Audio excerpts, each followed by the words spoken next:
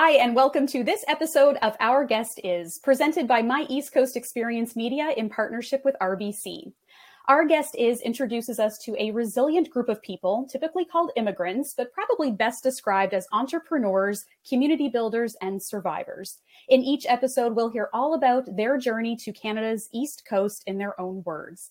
Today, our guest is James Mullinger, a 2022 honoree of the Most Inspiring Immigrants in Atlantic Canada Awards, a My East Coast Experience Media initiative presented by RBC. Hi, James, and welcome. Hi, Natalie. Thank you so much for having me. Thank you. So I just wanted to give a little bit of a background. I mean, you're a very busy guy, okay? So it's kind of hard to give this like brief synopsis of your life and your life in St. John and, you know, even what you're getting up to now. Even actually last night, looking at some of your announcements that you made online, I was like, I can't keep up with this guy. Okay, so what am I supposed to say? So very brief synopsis for people who are watching or listening. I mean, since you've come to the East Coast, since you've made your home St. John, New Brunswick, you've launched a magazine, Maritime Edits, sharing your love of small communities, especially in Atlantic Canada. You've got your second season of your show, Atlantic Edition. And you've got your book. I mean, you just are doing this tour of this amazing book, Brit Happens.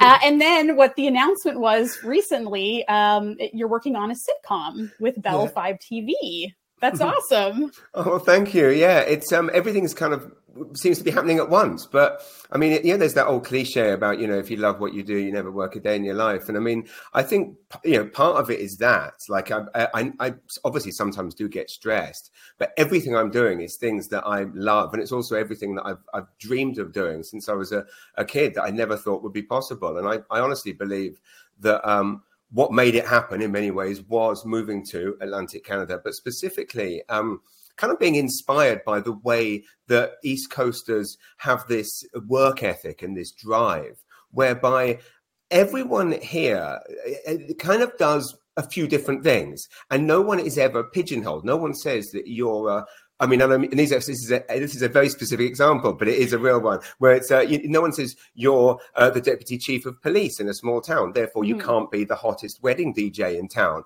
But in this case, I know that guy. Yes, well, exactly, and there we go. Another thing I love about it here: everyone knows everyone, and so I think I kind of just adopted what everyone else was doing here, which was that no one ever said that because of this you can't do that. And in big cities, and certainly where I'm from in London, people get pigeonholed. If you're a journalist, they say, well, you can't be a comedian.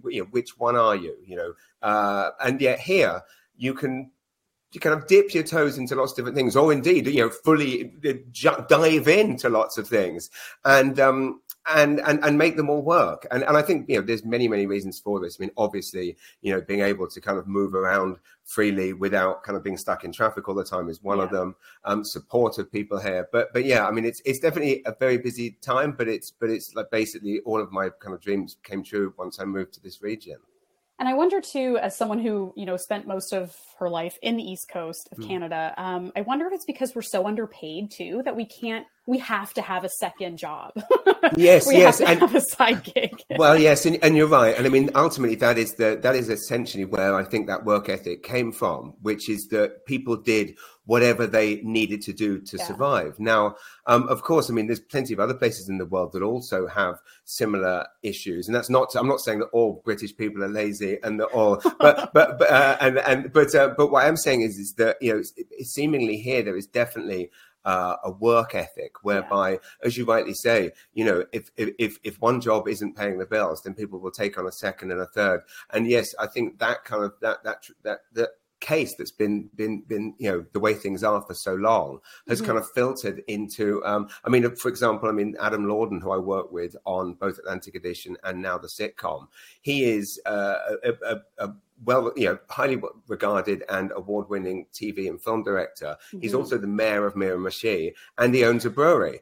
And no one questions that. It's just the way it goes. So I feel like, yes, that thing that was kind of born out of necessity has filtered into an entrepreneurial spirit, which, and I know from listening to your amazing podcast, from all the entrepreneurs that you speak to and immigrants that come here, the one thing that everyone says is how welcoming everyone is here and how how supportive. And I think that was one of the things that, the things that I was saying I was going to do, like when I moved here and said, I'm going to continue my comedy career. I mean, yes, there were people in New Brunswick that said you can't be a comedian here. Like you need to go to Montreal or Toronto to do that. But even though they were being negative, they were trying to be realistic.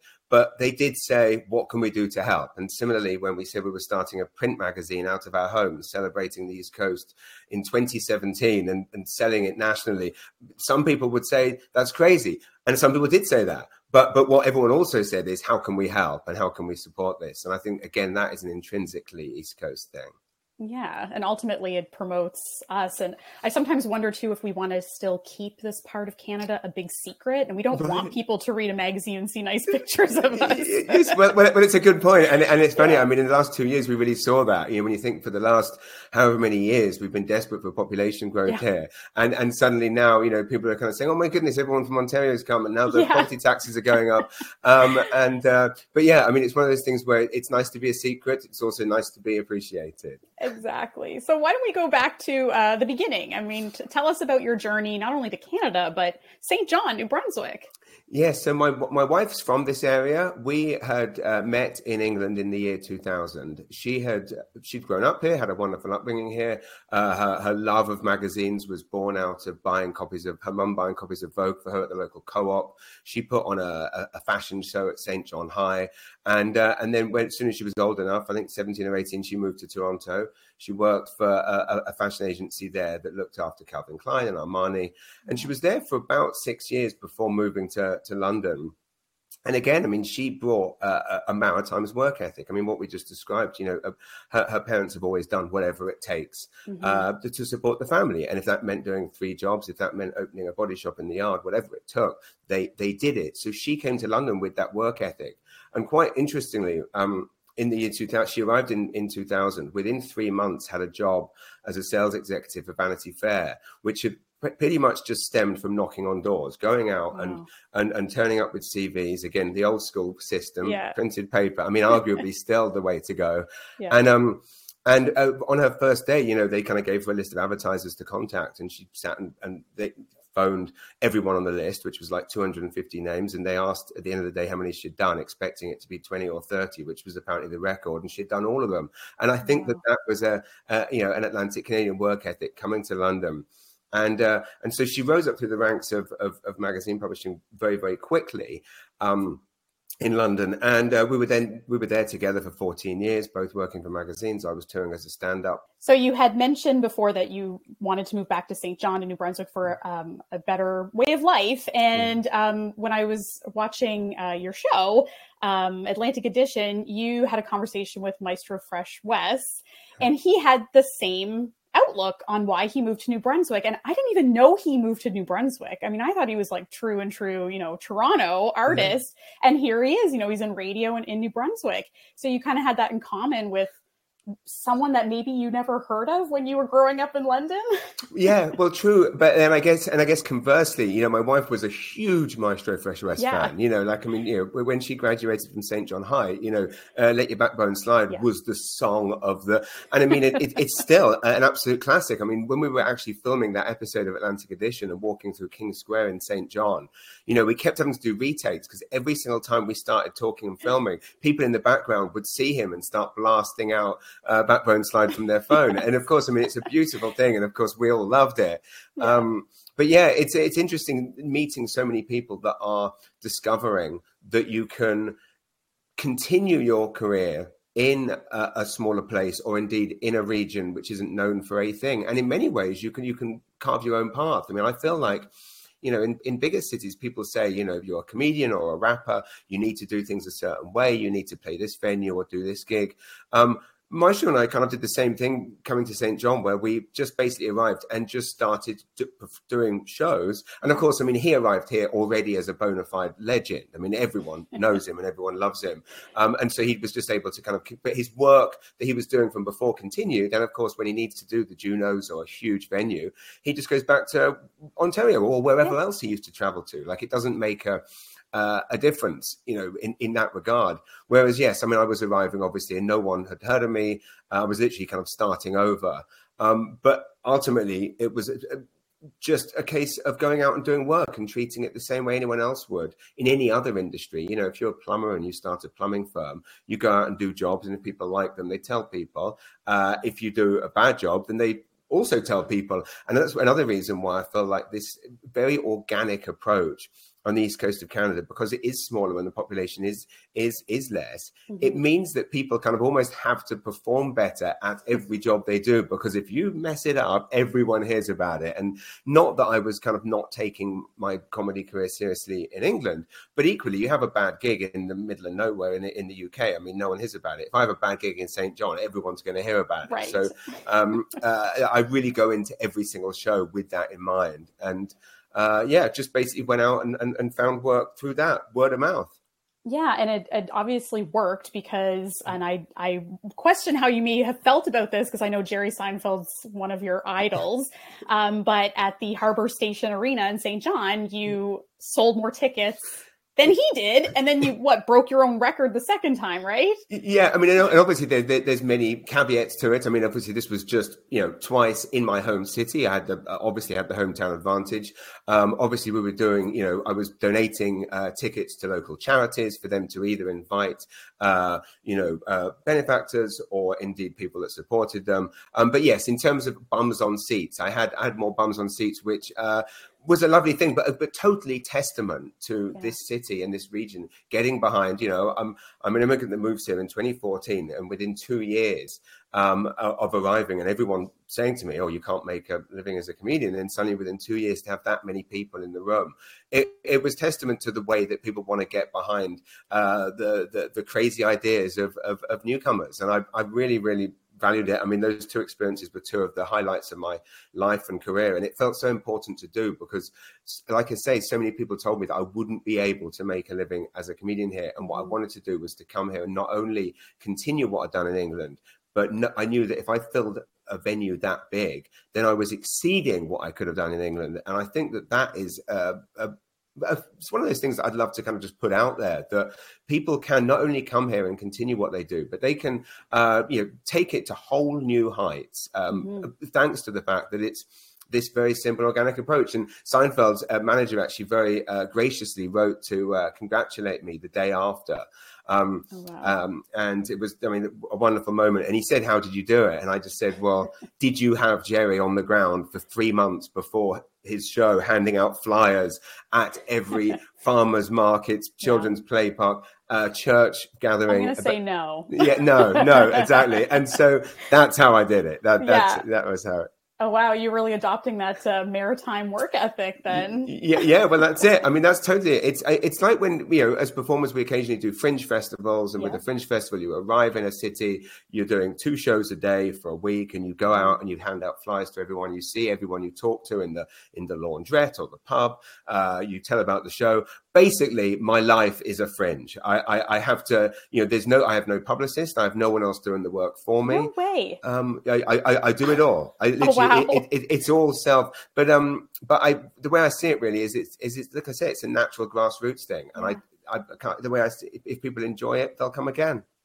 It's amazing to me, too, to read that you've raised over $100,000 for local charities, for Canadian charities. So how important is it to you to give back to the community you live in? Yeah, I mean, hugely. I mean, again, partly because of the fact that is what people do here. And that's why we kind of uprooted our lives. I mean, to make a decision like that is a huge one. It's people say the most stressful thing in life is changing jobs, moving house, or having a baby. And we did all 3 and moved countries at the same time. But we did all of that and went to all of that kind of stress and strife because we wanted our kids to grow up in a place with a sense of community. And so to come here where everyone is involved in some capacity in a non-profit or a charity. And I mean, that's it. I did always do fundraising in the UK, and I did a lot of volunteer work there as well. But coming here definitely motivated me to do more. And I mean, certainly in the case of domestic violence charities, where we do live in a very, safe place to live. The Maritimes and Atlantic Canada as a whole is a very, very safe place comparatively to the rest of the world. But a fact that is often not acknowledged is the high proportion of domestic violence that we have here. And so that was something that, I've always worked with domestic violence charities back in the UK and wanted to continue that work. And really, fundraising is easier here because people will get behind it. And when I announced my first of, I think it was 5 years in a row, we did shows for KV Domestic Violence Outreach. People just getting in touch to say, can we help? And that wasn't something that happened in London when I announced a fundraiser. Oh, really? Wow. So what would your younger self think about your life in Canada? It's an excellent question. I mean, I think the teenage me was right. I mean, I read when I was researching my memoir, I was reading all my teenage diaries, and all of them kind of said, I want to work in magazines and I want to be a comedian. Which one should I pursue? And I don't think I would ever in a million years have thought I'd be lucky enough to do both. Plus, have a sitcom on the go and all of these other things. But I equally, and this was one of the things I kind of focused on with the book, because when you're writing a memoir, it's quite hard to decide what to put in and what to leave out. And really what I decided to focus on in my childhood and indeed years before coming here was I really wanted to focus on the things that I think made me fall in love with Atlantic Canada. So therefore, I grew up in a small town where there wasn't much to do. To come to a small towns like all of the ones in Atlantic Canada, where no matter how small they are, there are community theatres, there are sporting events, there are so many things going on, and that wasn't the case where I grew up. So, to answer your question, and again, I mean, it's a tricky one because a 15-year-old me also wanted the bright lights in the big city, and I mean, I lived that, and it was fun in my 20s, but not so fun in your 30s when you're wanting to be with your kids at home and you can't be because you're working late or doing whatever it takes to survive. But I think that childhood me, it would be utterly delighted that basically all of my dreams came true thanks to moving here. And I mean, there's a line in The Sopranos where Tony Soprano tries to get out of supporting the relocation of a slain mobster's wife. And he says, there isn't a geographical solution to an emotional problem. And I think that's nonsense. I think there is if you move to Atlantic Canada. Yeah, who needs to listen to The Sopranos anyway, right? Exactly. It's probably not the greatest advice. Yeah. Who wants to take advice from a mob boss? I don't know if it worked out for him, right? It just kind of went black at the end. Exactly, that's it. So when you were in the UK, you wrote a movie telling the story of your rise to where you are now. I mean, at least by 2015 for yourself. And looking at the cast list, I saw Gilbert Gottfried was on there. So, I don't know if there's any stories you can tell. I mean, he's, obviously he has passed on and there was all these great stories that people were telling that have worked with him in the past. And all I want to know is, did he sound like that in real life? Totally. And acts it. And I mean, it's fascinating because there are lots of comedians that are nothing like how they are on stage. And of course, I mean, as human beings, we're all different in different situations anyway. But I think people are often surprised. I mean, there's times that I can be like I am on stage and be kind of on, but for the most part, I'm really quite boring. And it's one of the reasons why when I do corporate gigs and they say, will you sit at the head table with the CEO? And I'm like, it's best for everyone if I don't, because I mean, what I do up there, I've honed and worked on, and I wouldn't do it if I didn't think I was good at it. But I'm not going to be entertaining the table as well. I'm going to be a real joy sucker from the. So just let me do my thing. And then there's some comedians that are too on all the time. And some comedians where you're in a dressing room with them and it's exhausting and you're thinking, just shut up and save it for the stage. Like, stop trying to make everyone. That's it. Gilbert Gottfried was kind of exactly as he is on stage, but in the most brilliant, hilarious way. And I mean, those scenes, so the premise of the film was essentially about my early years in stand-up when I still had a job at GQ, but so was interviewing comedy heroes during the day, but then at night traveling across the UK to perform to 5 people and get booed off stage and then sleep on a station platform after missing the last train home. I mean, that's literally what I went through night after night. And all of this is obviously now in the memoir as well. But so it was about the kind of bizarre dichotomy between, spend an afternoon with Amy Schumer and she says, hey, do you want to hang out after? And I'm like, oh, I can't, I've got to go and get booed off in a 5-hour train ride away. And so in the film, the Just for Laughs Comedy Festival were very kind to let us come in and film. a place where I had previously interviewed comedians as myself. So James Buckley from The Inbetweeners in the movie plays me. So this was very surreal. We are in the same room that I interviewed a lot of these comedians in 2 years later. And there's a guy sat there playing me, interviewing these same people, and they're all in character, but of course there's a plot built in. And it was quite a weird one, because essentially it was slightly Bowfinger-ish in that we were approaching these comedians and saying, there's an actor playing me sitting in a chair, you just need to come in and improvise. Now, some comedians got it. Gilbert Gottfried absolutely nailed it. And the premise was that he, i.e. me, was desperately trying to bribe them with kind of magazine coverage in the exchange for opening for them. I mean, that's not something I did, but you know, I mean, and most of what happens in the film is fictional. For example, I mean, I did not pee myself on stage. That happens. Yet. Yes. Anything can happen in this game. Right? Anything can happen. And but Gilbert Gottfried came in, sat down and just absolutely, you know, knocked it out of the park. And it was brilliant to watch, a masterclass. Gilbert Gottfried on the cover of GQ. I don't know about that one, but that's a stretch. I'm sure you would have appreciated it. Yeah. Is there something that you would change about your journey to Atlantic Canada? Something, you know, you could go back and do it all over again? That's an excellent question. I mean, I think I would like to, you know, like a lot of the time when I talk about how every dream came true here, I mean, a lot of people say, you know, do you wish you'd done it sooner? And it's like, well, probably not, because the timing was just right. And I mean, it really was just right in that we were, you know, pre-Brexit, pre-pandemic. I mean, you know, really, we did pick the right time. And I look back, I don't know how we had I can't even say strength, because in many ways it is stupidity. Like, we are both in extremely good jobs I've spent years building up my stand-up career to get to a certain point. Things are finally going well. And obviously, I mean, by going well, I mean on paper, as a, you know, granted our quality of life wasn't there, but we both had great jobs with great benefits. So to suddenly give up jobs that are very secure, to leave your home country and then move to a place where we had no jobs waiting for us here, no contacts, and everyone here is telling us that it won't work out for us if we come here. So I mean, again, it sounds like it's stupidity, but I guess it is testament to how much I wanted my children to have an upbringing in a place like this with a sense of community, but also just how burnt out we were. Looking back, I mean, mistakes I've made. I've probably made mistakes since coming here, but equally, they're all things I've learned from. I mean, there are one of the things that I focus on so much with my kind of stand-up career here is I spend more time obviously thinking about what not to do than to do.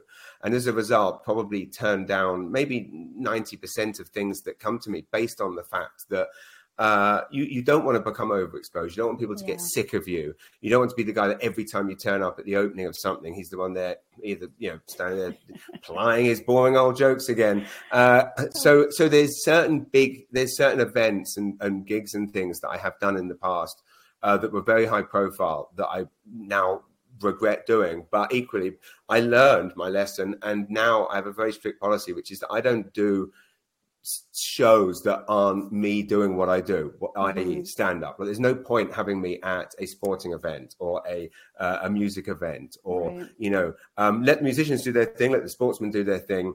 I would rather be in my own forum doing the thing that I do, and I feel like that basically because it gives the best possible experience for the audience. And I'm not adding anything at a sporting event. They're the stars, so let them do what they do, and I'll do what I do.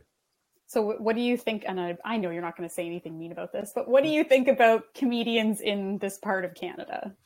Oh, I mean, there's an amazing scene here now. And I mean, and I write a lot about this in the book, and there was an amazing comedian who was one of my best friends in the world, who lived in Sussex, a gentleman by the name of Lloyd Raven, who tragically passed a couple of years ago. And there's a lot of tributes to him in the book based on the fact that he essentially created comedy in this region, and he started a company called the Bay of Funny. So in the year 2009, when I did a show with him in Sussex, New Brunswick, and two other comedians, Neil Mundell and Shane Ogden, At that point, there were 3 comedians in the entire province of New Brunswick. And so probably across, if we go, there was a burgeoning scene in in Newfoundland and Labrador, of course, and has been for many years.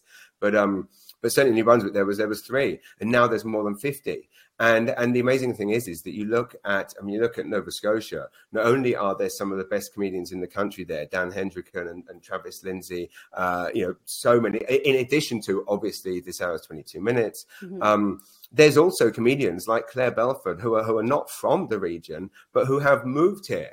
I don't know if she would describe it as a career move, but the fact is that she's one of the hottest tipped comedians in the country, performing all the big festivals, but as choosing to live in Halifax, Nova Scotia for presumably, and again, I don't want to speak on her behalf, but, quality of life and also the opportunities that are here. Peter Anthony being another one who just hosted the Royal Tattoo. And I think that's the thing that's really changing and that makes me so happy is seeing organizations like the Royal Tattoo see that that comedians can be multifaceted. And I think in the past, maybe they've been pigeonholed or people have been scared of the kind of truth to power thing. So it's wonderful to see. But yeah, I mean, I think the comedy industry in Atlantic Canada has never been healthier. Yeah, no, that's, good point too. And before, you gave us some advice from The Sopranos, which probably wasn't the best advice or the best, route of an advice. Yeah. But do you have any advice to give, not only to maybe a comedian, born and raised in Canada or thinking about moving to Canada, but even just people who want to move to Canada in general? Yeah, I mean, I think the best thing that I can say is that you will not find another country in the world more welcoming to newcomers, outsiders, immigrants. It's truly remarkable. I mean, for me, the year that I moved here was the year of all of the terrible things that were happening in the world, and to come here and see British politicians trying to get votes by saying that they would not let Syrian refugees into the country, and this kind of horrible rhetoric that ultimately kind of also led into Brexit. There's this kind of very much like what happened with Trumpism in the States, and then to move to a country which is the second biggest country in the world, but still feels like a small community in so many ways. In that wherever you travel in Canada, people are looking out for you.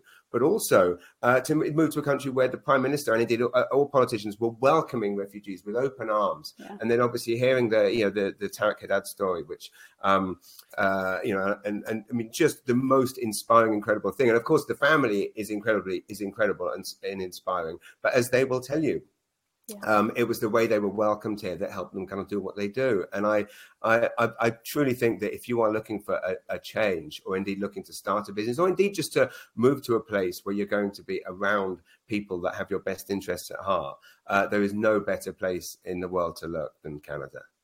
Well, thanks so much, James. Thank you very much for joining us for this episode of Our Guest Is, and we'll be back in 2 weeks, joined by another very special guest. If you don't want to miss an episode, make sure you subscribe. You can find us on myeastcoastexperience.com, Spotify, Google Podcast, Apple Podcast, Stitcher, and YouTube.